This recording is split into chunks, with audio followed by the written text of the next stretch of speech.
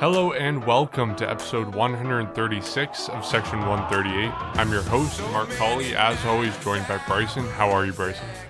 I am doing good, Mark. Thanks for asking. A little bit of an all-star break now, so the Jays are off, and unfortunately, we do not have Jacob with us this week. He has decided to take the all-star break himself and go to a cottage, so as much as we're jealous about him being there, us two, we will record during the all-star break, so I'm doing all right. Yeah, as much as I love this podcast, wouldn't mind being at a cottage right now. So we're at the All-Star break. We're at the halfway point. We're going to have the Home Run Derby tonight. No Blue Jays in it, unfortunately, but it's still going to be fun to watch. And then the All-Star game tomorrow is going to be a whole lot of fun. We got 4 Blue Jays in it. 3 guys are starting. It's going to be a lot of fun to watch that and have the Blue Jays represent there. This series against the Rays didn't go the way a lot of people wanted it to, but the Blue Jays take 1 of 3, that one win being yesterday on Sunday in the series finale, in the first half finale, with Robbie Ray having one of the best starts in years, I think. By game score, it was the best start by a Blue Jay since Marco Estrada's perfect game bid in 2015 against the Tampa Bay Rays as well. So just one of the all-time great starts, I think, for a Blue Jays starting pitcher in the last 10, 15, 20 years. We talked about this a couple weeks ago when we were entering that first series against the Tampa Bay Rays, what the expectations were for this 3-series set, what had to happen in 6 games against the Rays, 3 games against the Orioles. A little bit different now because one of those games against the Orioles got rained out, but the Blue Jays went 500 over that span. They took 2 of 3 from the Rays in the first series. They split that 2-game set against Baltimore, and then they lose 2 of 3 to the Rays. I'm pretty happy with this. I mean, I obviously would have been nice to get more, and I think, of course, you would have got more if you had that 3-game set, and that the end game of that Baltimore series didn't get rained out. But when you look at it, going 500 against a team that is, 53-39 or something, that's what the Rays are right now. Going 500 against a team like that, I'll take that any day. And then Baltimore, it's one game that you lost. It's not like the Blue Jays totally self-destructed. It's only one game they screwed up. I'm happy with what they did over this 9-game set. Is it enough? We've talked about how the positioning of the Blue Jays will determine what they do at the trade deadline. Is this set of games enough to put them over the edge in terms of the deadline? I don't know. But I don't know if you can really ask for more. Maybe you can ask for a 2-game sweep with Baltimore. But from what we know of the Blue Jays, from what they were able to do, I'm happy with it. Yeah, I think it's a decent way to go into the All-Star break. Definitely not, the most perfect way possible, but it definitely could have gone worse. And yeah, I'm fine with it as well. As the Jays enter the All-Star break now, or pretty much every team, the Jays currently sit 4.5 games back of that second wildcard spot. So they lose a game since the last time we recorded, or they fall a game behind. But however, they're still in it, and they're still in there with Seattle, and of course, Oakland's currently sitting in the second wildcard spot. But as of now, the only team above the Jays in the wildcard standings that is in contention, which would be the Mariners, who are in third place, and of course you have Tampa and Oakland, who are currently holding those 2 wildcard spots. So yeah, I think when you go back to last weekend, the series with Tampa in Buffalo, it goes perfectly planned. From what for anyone's expectations, you win 2 out of 3, so you win the series, and of course you have one more road trip before the end of the All-Star break. We know that the Baltimore series got rained out, like you mentioned, so the Jays end up splitting it 1-1. Obviously, it's fine. It's ideal. It's just not what you wanted. You wanted the Jays to hopefully sweep, and they didn't get that opportunity because of the rainout, but of course they do drop that first game, which was disappointing. And then for my expectations personally, I wasn't expecting a series win this weekend at the Trop. We all know how the Trop is with the Jays. We all know how, in fact, just the Rays itself, the Jays have a problem beating the Rays at times. So I was hoping that it was anything other than a sweep, which is why I'm fine with the way this weekend went. And then when you want to look at last weekend when the Jays hosted Tampa in Buffalo, that is why winning that series was crucial for me, in my opinion, because of this weekend at the Trop. You lose 2 out of 3. So that's why it was crucial for them to win that series, and I wasn't expecting much this weekend just because of those reasons alone. It just feels like the Jays never, no matter who's on this team, have a good, chance winning in Tampa, and we all know the problems that they have. Game 1 was a 7-1 loss, and you don't want to dive into that too much. And of course, Game 2, another where Ross Stripling had one of his first starts of the season or one of his, for the first time in a while, it was one he struggled, is pretty much what I'm trying to say. So Stripling struggles for the first time in, I guess, almost 2 months, at least over a month for sure. And you drop that game 5-2. However, you do end the series off on a winning note going into the All-Star break. Robbie Ray, like you mentioned, probably one of the best starts in a while. Definitely probably his best start of the season so far. And he brings the no-hitter in pretty much past the middle innings, going into the later innings. He was phenomenal, and he did end up only giving up 1 hit in his start. So he goes 7 innings, he gives up 1 hit, no earned runs, 1 walk, 11 strikeouts, and he's quickly becoming that Blue Jays ace right now. And, a lot of people are talking about it since the All-Star break is here. Do you go back to Robbie Ray this Friday in terms of, maybe readjusting the rotation a little bit? It's going to be a 5 days rest for him anyway. It's not like he's going to be pitching on short rest. I'm not against the idea at all. I think the Jays did say that they're going to readjust the rotation a little bit to avoid lefties going back to back to back in terms of that in the early part of the rotation. So I would love to see Robbie Ray personally go back on the mound on Friday, but either way, he heads into the All-Star break on an amazing note, and that's where the Jays finish it off with a 3-1 win over the Rays. So it's fine. It's ideal. It could have been better for sure, but it also could have been worse. So anything other than a sweep this weekend was my expectations, which is why I'm fine with it. The Jays are now at the All-Star break. We have a cool weekend going on right now in terms of yesterday, the Futures game, the celebrity softball game, and of course, something that I wish, or I'm hoping that the MLB sticks to now, because it just feels like the draft is on a bigger platform this year, and I love how the draft's on during the All-Star break, and of course, the draft's ongoing as we speak. I believe they're in round 2 as we speak. So the draft starts yesterday. The Jays obviously pick 19th. We know who they selected. We'll talk about that in a bit. And, now you have the Home Run Derby on Monday night, which is the day we are recording. So it's tonight. Mark, I know that you love the Home Run Derby, so maybe we could talk about that a little bit later on as well, even though there's no Jays. And Tuesday night, we all know that we have 3 Blue Jays starting. And then, of course, we have Bo Bichette as a reserve. So we're going to have 4 Blue Jays. We're probably going to see Bo Bichette at some point. And, of course, the season gets back on track Friday. So not the worst position for the Jays. Definitely decent. Could be better. 4.5 games back of the wild card spot. And now they got to hopefully stay in contention past the All-Star break and go on a run, because that's what they're going to need to do if they want to make the playoffs. I know all the eyes are going to be on Shohei Ohtani tonight, and this is going to be outdated real fast when people listen to this, but my money is still on Pete Alonso. He's undefeated champion from 2019.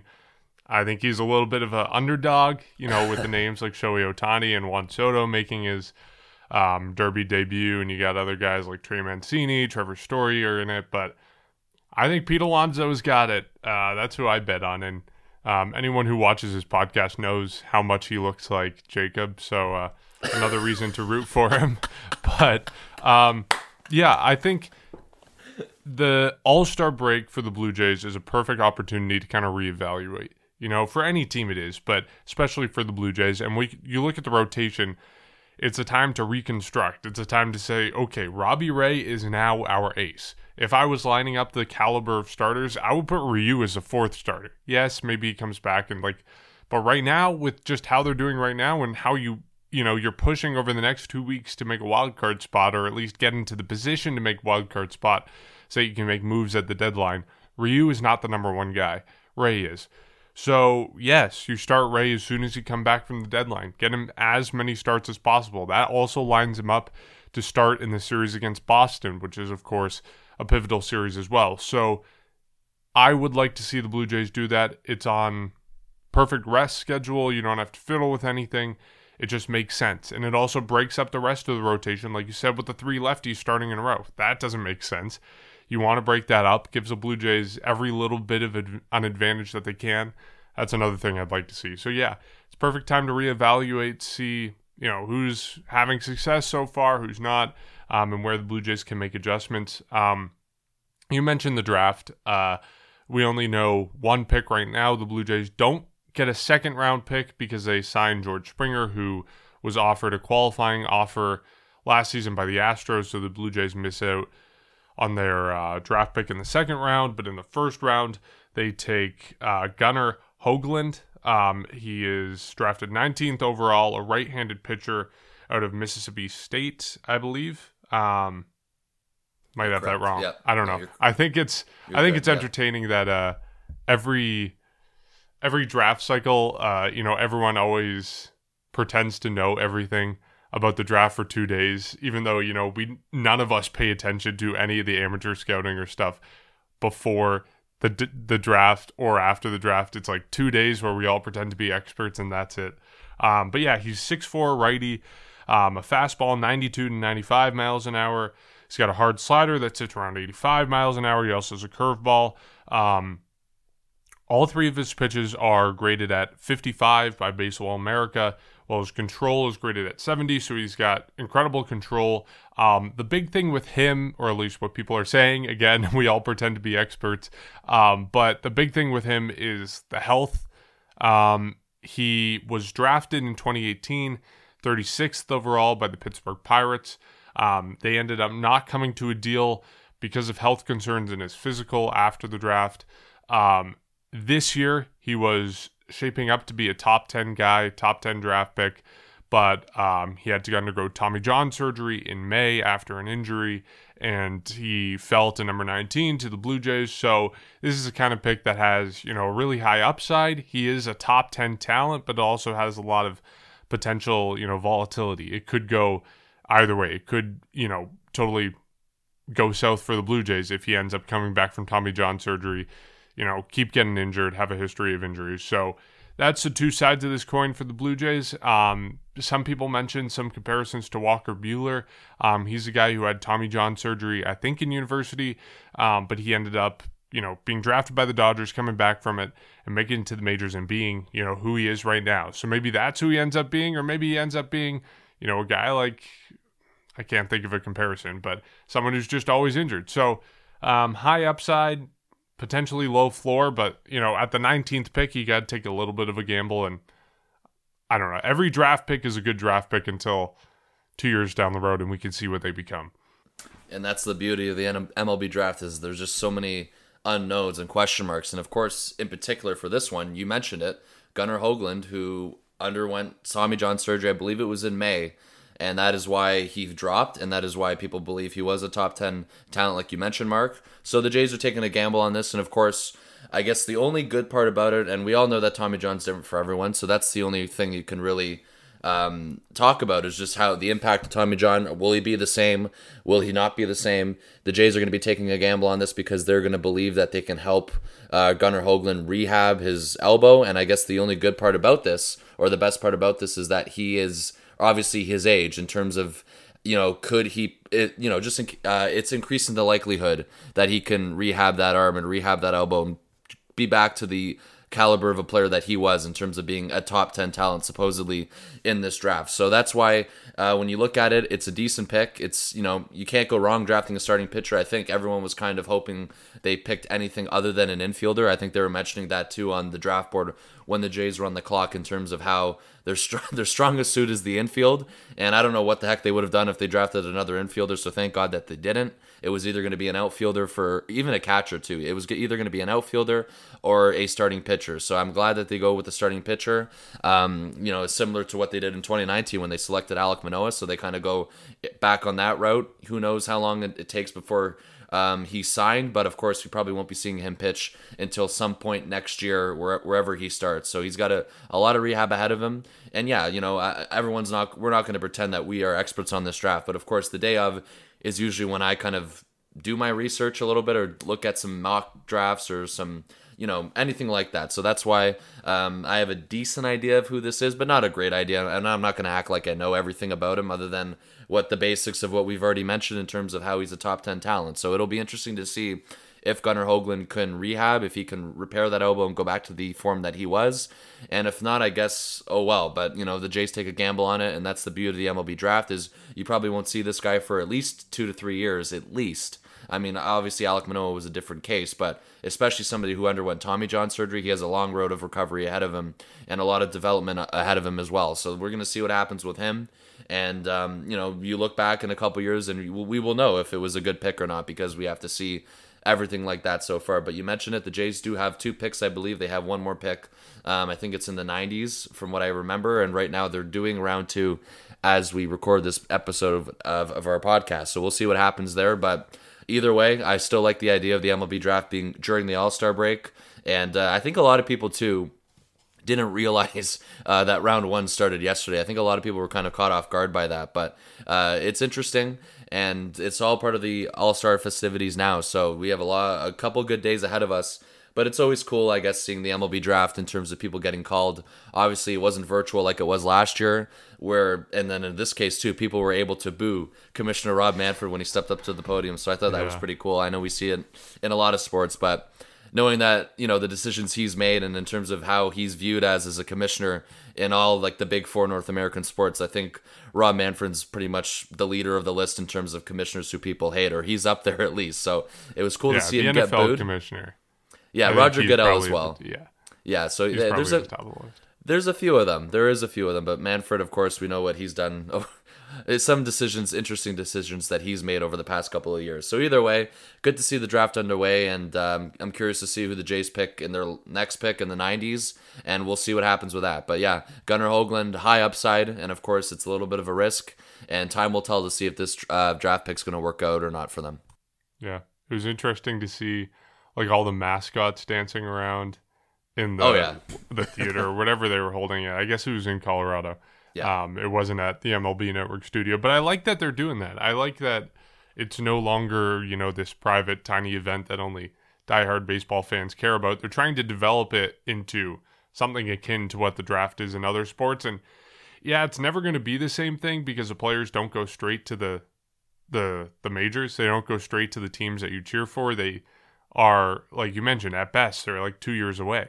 That's a lot of time to wait for, and that makes it kind of less exciting than what you see in other sports. But I still think that it can be developed and worked on to the point where, fans do get more excited about it. I think this year was a right step in the right direction. 100%. So before we move on, though, I want to go back to what you said earlier about the Derby. I know that you said Pete Alonso's going to win it, so I guess we'll talk about the Derby quickly. I got to go with Shohei Ohtani to win the Home Run Derby. Okay. But here's the thing, though. So Ohtani goes against Soto in round one, and then, of course, Pete Alonso goes against Salvador Perez in round one. So a round two matchup is what would happen between Ohtani and Alonso. And then, of course, the other side of the bracket is Joey Gallo against Trevor Story, and then Matt Olson versus Trey Mancini. But I'm pretty excited for this. I'm still a little bit disappointed that we don't see Fernando Tatis and Vladimir Guerrero Jr., but either way, the first Home Run Derby since 2019. I will be tuned in tonight. And Mark, I know how you feel about the Derby, so I'm sure you're very interested about this one. Oh yeah, I am very excited.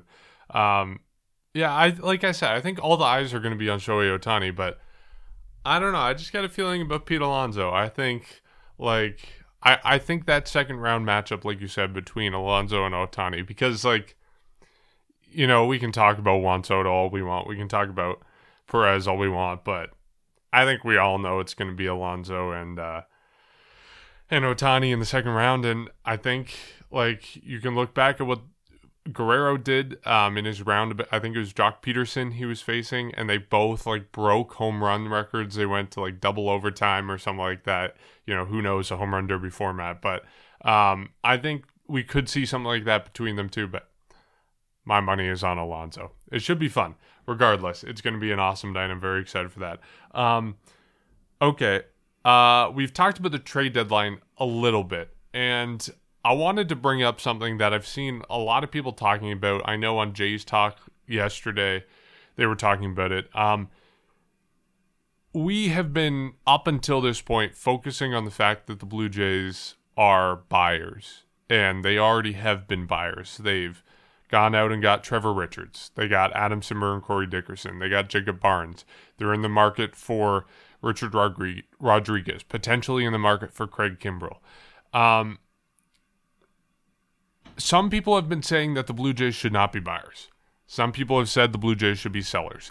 And there is a legitimate argument here. Robbie Ray, he's a free agent after this season. Marcus Semien is a free agent after this season.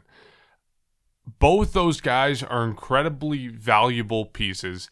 And if we're looking at the reality of the team right now, the Blue Jays aren't winning the World Series this year. No one would disagree with me in saying that. They aren't winning the World Series this year. The argument is you sell off Semien and Ray, you get prospects back, you could get major league talent back that's ready to compete, next year. You build the team up to win next year. You're not going to win this year. even if you make it into the postseason, you're not going to win this year. So you sell off those guys to make a run for it in future years. How do you feel about that idea, Bryson? Because I think there is some validity to it. First off, I don't think the Blue Jays are going to do this in any world. I think that, that they want to show confidence in the team that they have. They don't want to be selling off guys when they got talent like Vladimir Guerrero Jr., Bo Bichette. They don't want to be telling these young guys, sorry, you got to take a step back and wait a year. I don't think it's going to happen, but I think, there could be some benefits to it happening. Yeah, it's a tough one because as much as you don't want it to be possible or true, there is, I guess, you can't rule it out. I mean, this team is far from even being a lock to make that second wildcard spot. We know that there's a good chance that they easily miss out of the playoffs this year. And of course, if that's the case and you don't move people like Semien or Ray, those guys are going to be walking into the free agent market and they're likely going to get paid. We saw what Robbie Ray did yesterday, and we've seen what Marcus Semien did all year. Both of them, especially Robbie Ray all year, the turnaround that both of them have had. And it's a tough one, but I don't think it's going to happen. I don't want it to happen. I don't think it makes sense. I just think that if you're going to build a brand like you are right now and you want to convince people to stay and, sign people like Vladimir Guerrero Jr., you can't be going backwards, even though realistically, if they do fall out of it, I think it makes sense. I think it's too early for that. And I know the deadline's at the end of July. I think the Jays had to be, if they were going to consider it, I think they had to be in a worse spot. And I think, too, a couple weeks ago, even when the Jays fell, I think it was 2 games below 500 for a few days.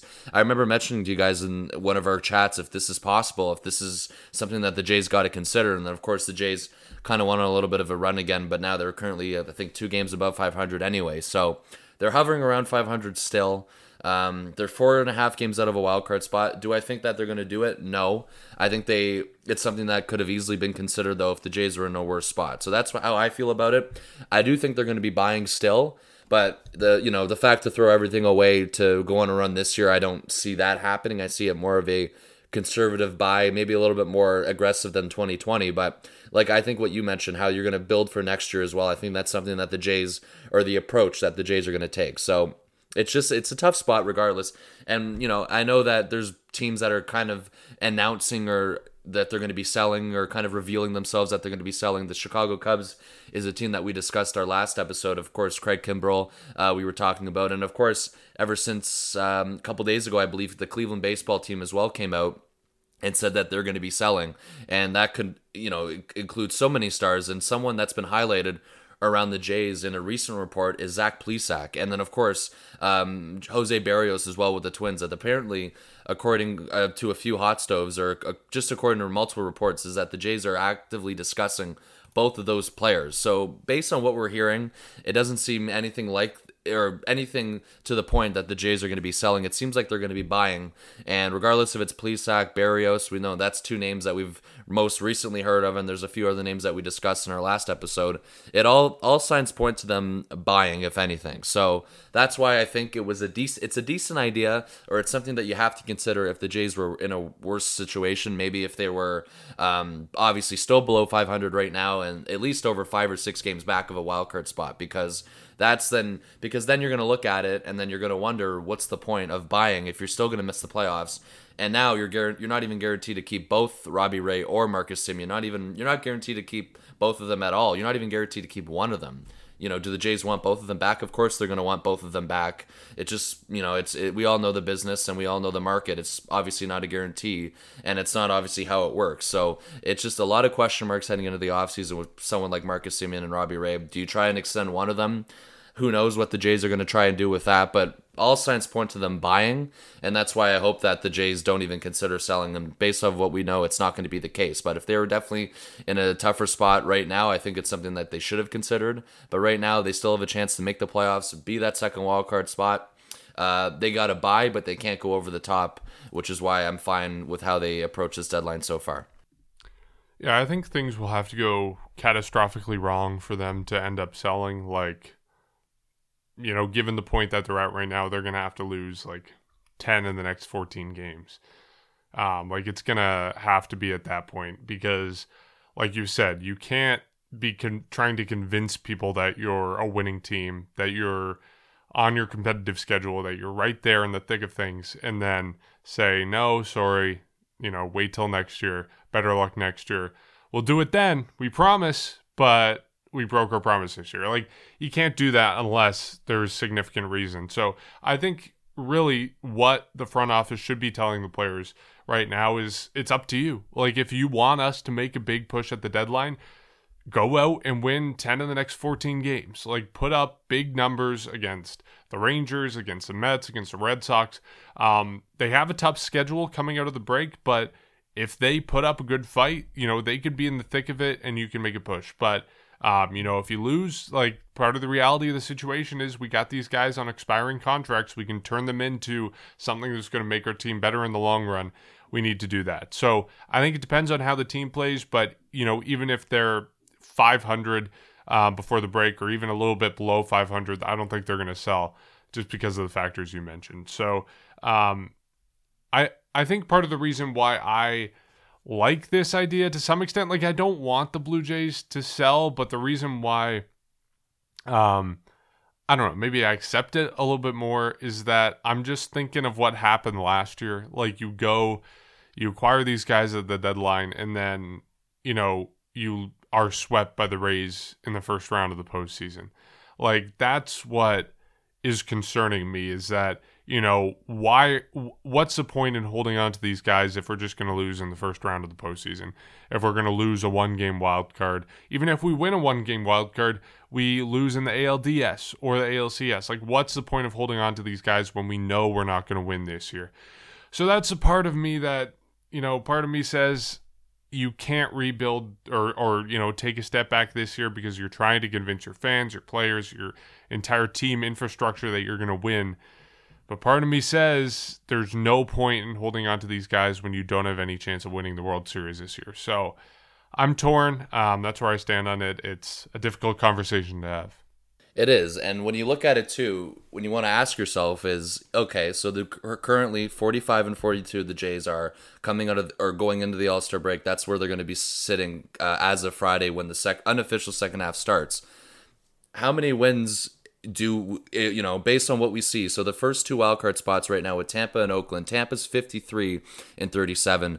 Oakland's 52 and 40. How many wins are you going to need to even get into a wild card spot? Are you going to need 90 wins, 91, 92? There's a decent chance you do.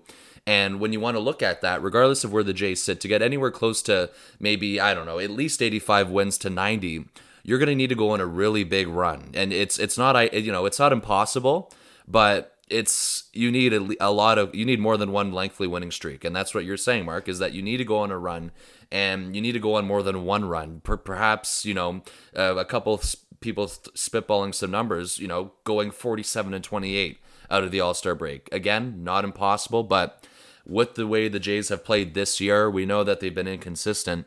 Is it something that you can really bank on them doing? Obviously, anything can turn around. The Jays are still, a couple pieces away from, I guess, being more complete of a team. They're going to be making a couple more moves before the end of the month at the trade deadline. So that's where you look at it, and that's where you can, I guess, argue to that point, saying, are we really that confident based on what we've seen since April 1st?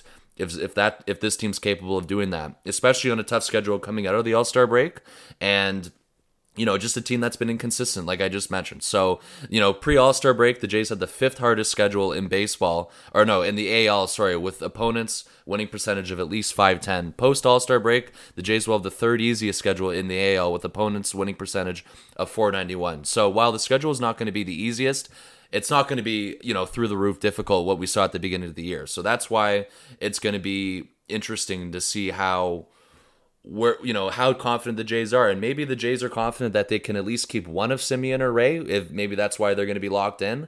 But yeah, going back to what we were talking about, like, how do you tell your fans, and even after this offseason, you signed George Springer. The year before, you signed Hyun-Jin Ryu. So $150 million for Springer, $80 million for Ryu.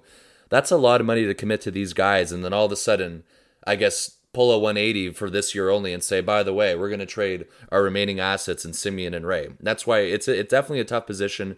You can see both sides of the argument, but at the end of the day, based on where they currently sit, because it can definitely be better for sure, but also it could be worse. They have to keep. I think they have to buy, but not over the top. definitely something similar to last year, but it's just interesting to see how you can look at it from both sides. And it is closer than you think in terms of what they should do, because you can make a decent argument for both sides. Like I just mentioned, the run that you need to get on, and you need to catch these teams, and you need to make perhaps we all know the wild card's different. We all know it's called a wild card for a reason. You could easily need 90 wins. That could easily be the case for you to get into at least the first or second spot. So we'll see what happens with that. But lots of things happening, and we're going to see what happens in terms of what happens after the All-Star break and what the Jays end up finishing off the trade deadline with. Mm-hmm. And I do want to make sure people understand, like, this year is different than, like, 2015. Like, you can say, yeah, they were 51-50 at the deadline in 2015, but the situations of where the teams are at are very different. Like Jose Bautista, Edwin Encarnacion, that was some of their final years. You knew that, it was do or die at that point in 2015 and 2016. It's not what it is for the Blue Jays. If they sit out this year, it's not like they're going to have to wait 5-10 years to compete again. We have to wait until next year when we're going to be even better. So that's why that's why I'm leaning more towards, selling off those big guys. But like we said, it depends a lot on what they do after the break. Okay, one last thing I wanted to mention just in this podcast, just because I thought it was cool. MLB PR recently announced the stats for viewership on TV for baseball this year compared to 2020. National television in 2021 on ESPN Sunday Night Baseball viewership is up 26%. Fox Saturday Baseball up 32%. TBS up 49%. Fox Sports up 78%. MLB Network up 34%. MLB TV, in 2021, it was the most watched first half in history. 6 billion, more than 6 billion total minutes watched, which is 67% more than 2020. In 2021, they have the top 10 most watched days ever, the top 4 most watched games ever. Like a lot of stats right there, but you got to be happy with how that turned out. I think baseball is on the right track. We're marketing players. We're marketing guys like Shohei Ohtani, bringing new people in the game. My sister, who never watches baseball, she brought up one day Shohei Ohtani, and I was like, you know who that is? And we were just talking about it because I think there was a special on CBC or something about Shohei Ohtani. So obviously this stuff is getting more people to think about baseball, talk about baseball, watch baseball. But it's exciting, and I can't wait to see what the second half has in store, even if it's not going to go the way we want it to for the Blue Jays. Yeah, so much for a dying sport, in terms of the viewership. So yeah, that's very cool in terms of that. I'm sure the ratings are up this year compared to last year for the Jays as well. It's all working out right now. And I think we're on the right track. It feels like every team now, or more teams, are getting that young stud that you can market around and center that franchise around with. So we all know our story with Vladdy. We all know other people like Ohtani, doing things that we haven't seen since Babe Ruth. People making the argument that it's better than Babe Ruth. We know people like Wander Franco, who just came up with Tampa Bay, Fernando Tatis. As much as Ronald Acuna just tore his ACL, he's another guy, and that's horrible for the game in terms of him going out. And I'm sure there's so many other people that I haven't mentioned. So yeah, I'm not surprised. I think even going back to the earlier parts of the year, what I really enjoyed, other than Blue Jays baseball, was those early, I think it was the first series of the year between the Padres and Dodgers on Sunday Night Baseball. Those games were electric. And of course, those are as well back in April. A lot of fans weren't even in both ballparks. So I'm interested to see those two play again. I'm sure they're going to be on Sunday Night Baseball again in the second half at some point, and that's one rivalry I really like. But I still wish the Jays can get on Sunday Night Baseball at least once. So that I'm hoping that can happen. I guess it's something that they just got flexed into, which is possible down the line. But they got to go on a run, like we mentioned. They got to be better than 45 and 42 if they're going to make it. So before you wrap it up, there's recent development of a Blue Jays return to Toronto update, and I would like to read it to you. Okay. All right, so from Blue Jays Hot Stove on Twitter, who originally broke the news in terms of them submitting a proposal to the federal government, he or she is reporting, anyways, the account is reporting Expecting some news over the next 24 to 48 hours regarding the Ontario return to live professional sports. To my understanding, positive progress has been made on the federal level recently. July 30th is becoming more likely. Even if they don't get in July 30th, August 20th is certainly going to be played in Toronto. In other words, August 20th, they will be back for sure. But July 30th, it seems like it's getting more likely.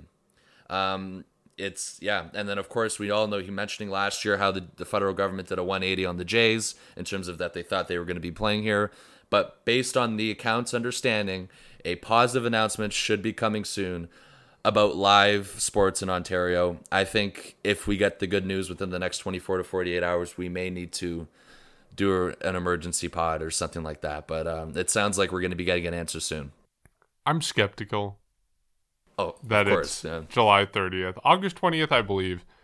July 30th, I do not see happening at all. This close to the fact, I don't think that's going to happen. But August 20th, yeah, all for it. Let's go. Let's see it.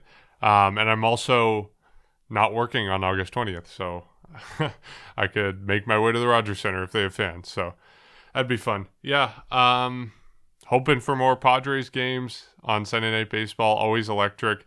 I'm continually impressed by how incredible games at Petco Park look. They look so exciting. Their fans are just insane. Some of the best in baseball after, of course, the Blue Jays. Okay. Well, we'll wrap it up there. We're excited to watch the Home Run Derby in a couple hours. But until then, we will catch you, I guess, after the All-Star break, after that first series against Texas. We do have a special episode coming out over the All-Star break. It's our mid-season awards episode. We've been previewing it a bunch, but it's going to be so much fun, so make sure you tune into it. It's coming out on July 14th. We had over 33,000 votes for the fan vote in that. We all, gave awards to 7 awards to who we thought deserved them. So tune in for that June 14th, and then we'll be back with our regular episodes after the first series, after the break. But until then, you can support our podcast on Patreon. That's patreon.com/Section138pod. You can follow us on social media at Section138pod. You can support our podcast by rating it on Apple Podcast. Just help spread the word about what we're doing. And then you can also watch our episodes on YouTube. So that's all we got to talk about today. We'll be back after the break. We'll catch you then.